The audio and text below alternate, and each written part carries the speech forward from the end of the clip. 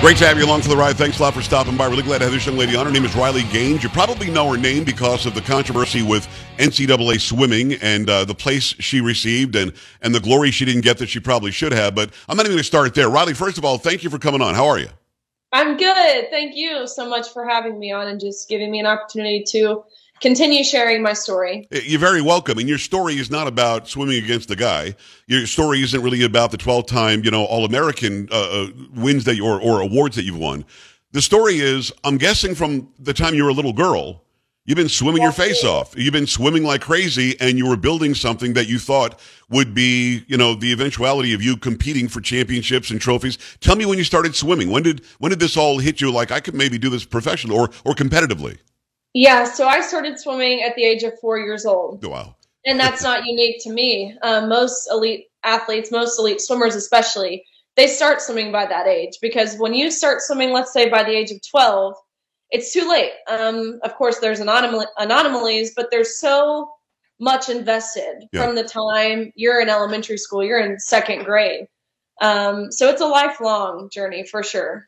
And that's the way most people go. And, I started playing baseball when I was 8 or 9 years old, and I played baseball through high school. I wasn't good enough to be a professional baseball player. I was good enough to be a professional musician. So I went that way and then ended up being a communicator eventually. That's what we do. In our formative years, we figure out who we are and what we want to do. And were you great, like, immediately, or did it take a lot of work? I'm sure you worked very hard, but did you already have a natural talent for it?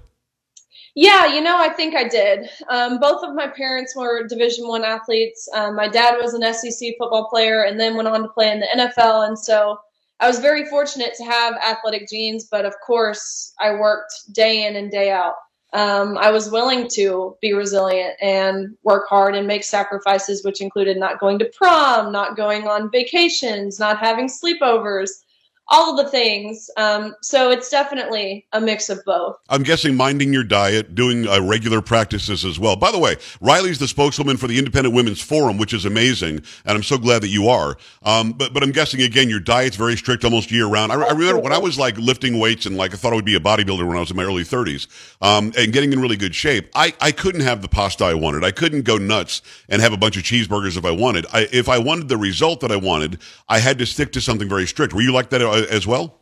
Absolutely. And this is your nutrition, your sleep schedule. There's so much that goes into being consistent and working hard to achieve excellence outside of the pool, especially when you get to the collegiate level and you throw in academics, you throw in community service, which I was extremely dedicated to. Right. There's so much that you have to develop a sense of consistency over to continue excelling in your sport. It's Riley Gaines, incredible swimmer. I'm guessing you swam through high school. Did you get a swimming scholarship to go to UK or no? I did, yes. I was fortunate to have the option, I'll just say lots of options around the country, some of the most phenomenal swimming schools. And I knew I wanted to stay in the SEC, and so I went on a couple trips, and I was really down between Florida and Kentucky.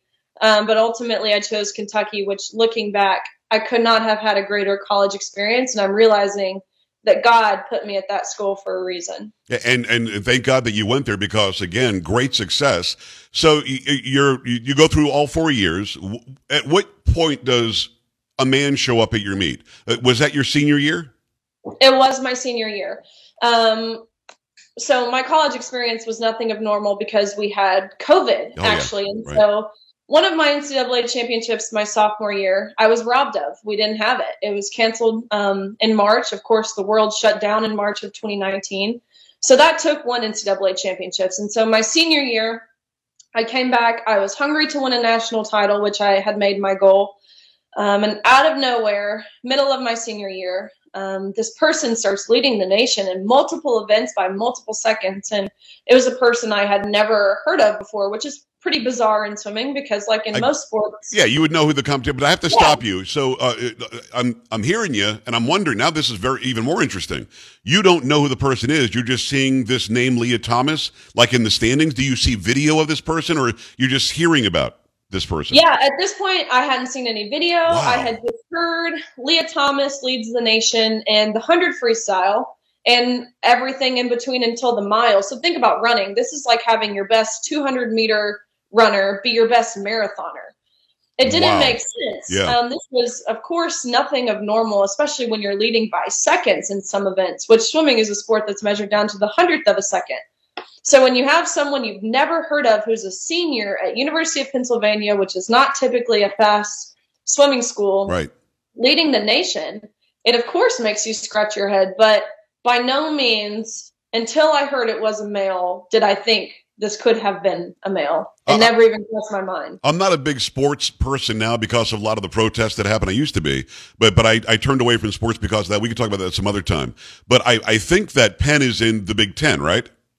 It's in the Ivy League, actually. Oh, okay. So I'm thinking about a different Penn school. I used to be in Lansing, Michigan. I know that MSU was Big Ten, so was Michigan, Ohio, I think Northwestern. I thought there was a Pennsylvania school too. Either way, so they're not in the same division as you. So you're not swimming against these people during the regular season. How does the NCAA do it? Okay, the top swimmers from the entire country get together for a meet?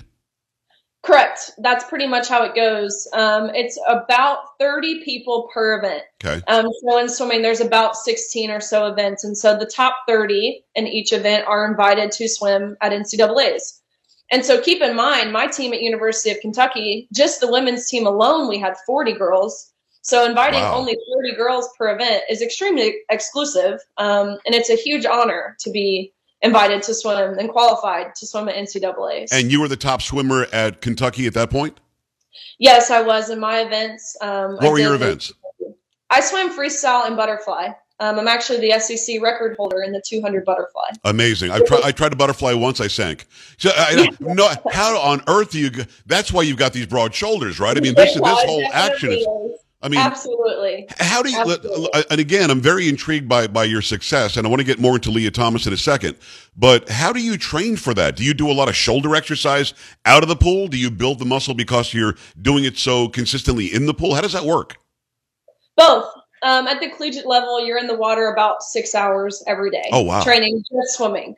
That's not including the 3 or 4 weightlifting sessions we have a week. That's not including the 15-minute ab workouts we had to do every day.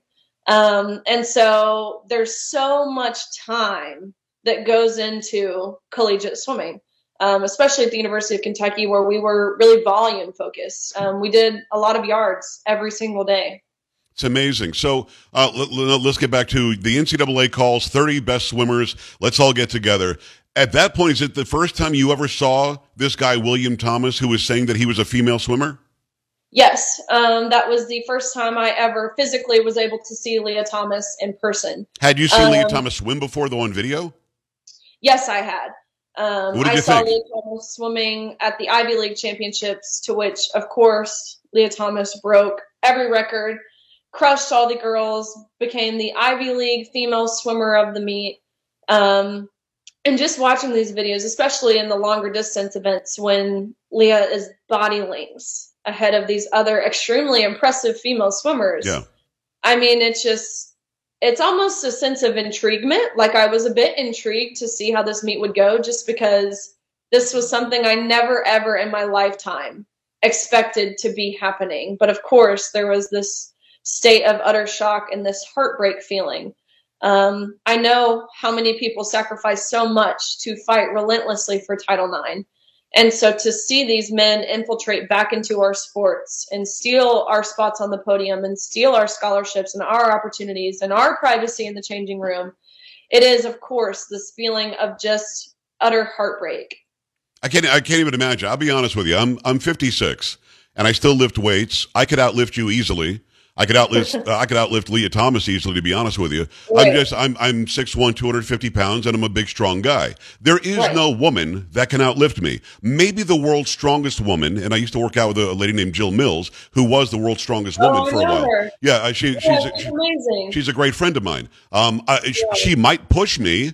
She's a little younger than I am, but it would be so completely. I could today go and compete against women's weightlifters and beat all of them, and I'm almost 60. So how stupid is this? I mean, this has to be a departure from reality for you. So you're at the meet. This guy walks in. Do you first meet him in the changing room, or do you meet him outside first? That was actually the first time that I saw Lia Thomas In the changing room. Yeah. We, of course, knew you've got to tell my audience about that experience. It makes me sick, but I think it's important that you tell it if you don't mind. Yeah, of course. So, of course, the NCAA let us female athletes, of course, know that we would be competing against Lia Thomas, but we were never forewarned about the changing room arrangements. I think we all pretty much assumed Lia Thomas would have accommodations. For Lia Thomas specifically, I thought there would be a single stall or something that Lia would use, but that is, of course, not what we saw. That first day I was in the locker room, and I kind of want to set the scene. The swimming locker room is not a place of modesty. These suits you put on, they're skin tight. So it takes about 15 minutes to put yourself in these suits. Right. To which 15 minutes you're fully exposed. And so that first day we're changing in the locker room.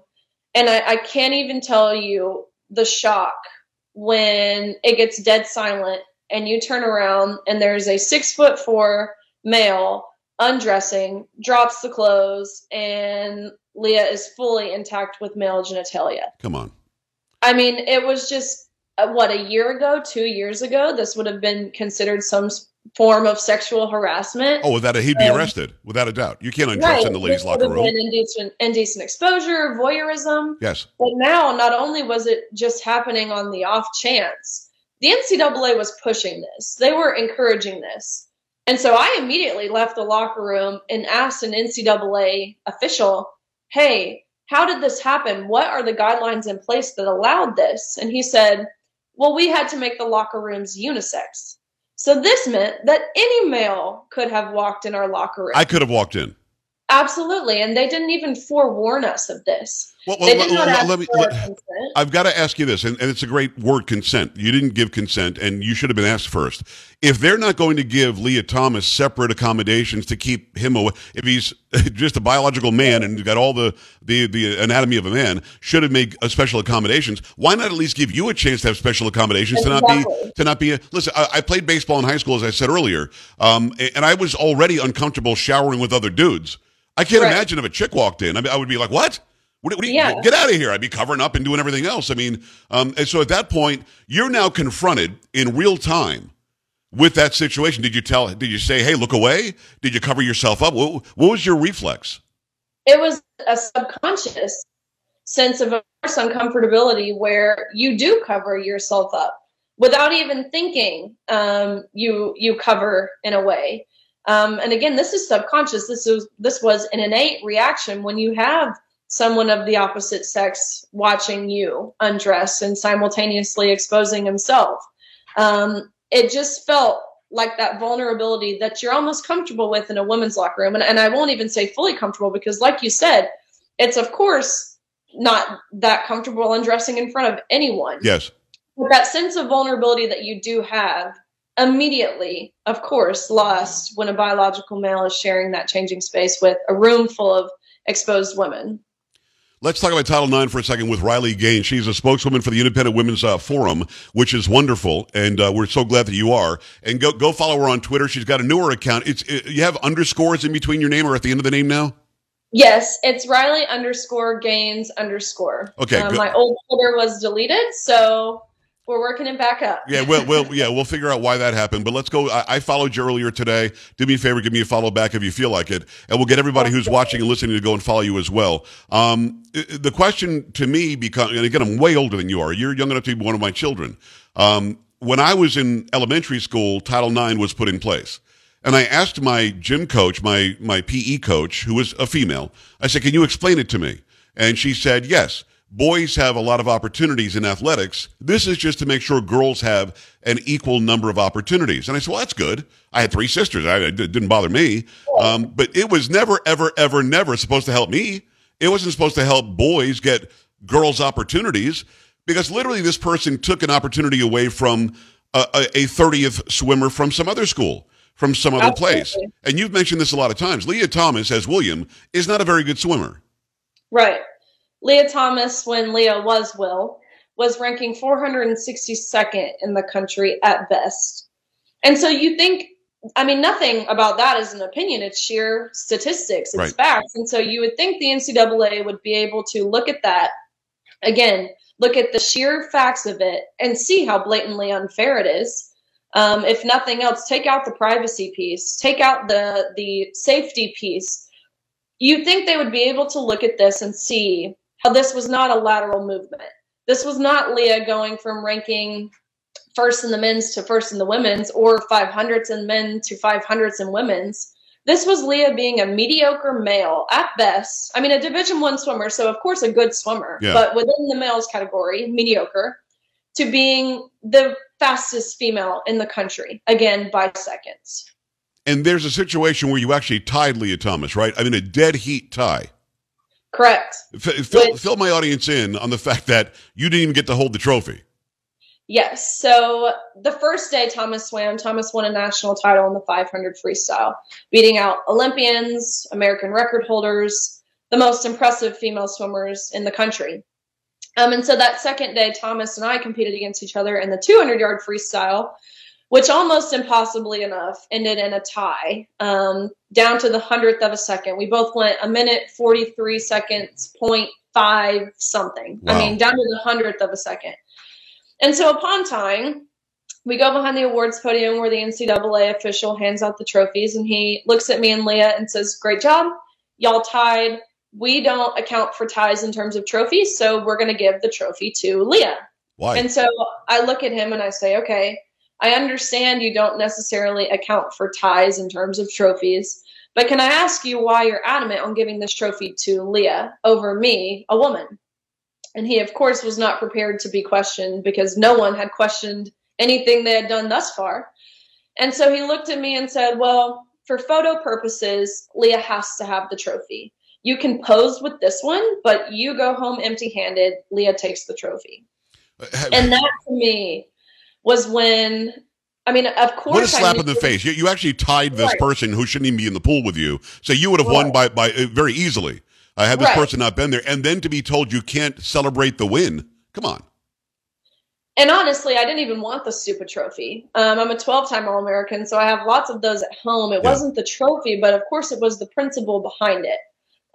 It felt like me and my fellow teammates and the other female athletes at that meet, it felt like we had been, I mean, we were. The NCAA essentially said that we were reduced to a photo op to validate the identity and the perception of a biological male.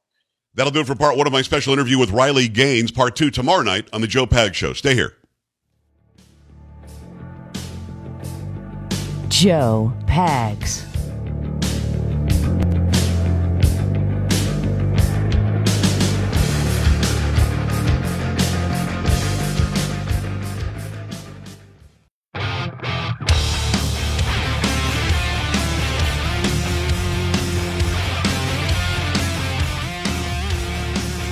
Really appreciate Riley Gaines coming on. Part two is going to be tomorrow night. If you're making plans, you want to make sure that you listen to part two. It's going to be at the same time as you heard it tonight. I'm not going to say exactly what time because some stations don't run us live. Same time you heard her tonight, you will hear her tomorrow night for part two. And I do ask her, did you guys consider just not getting in the pool, just boycotting it?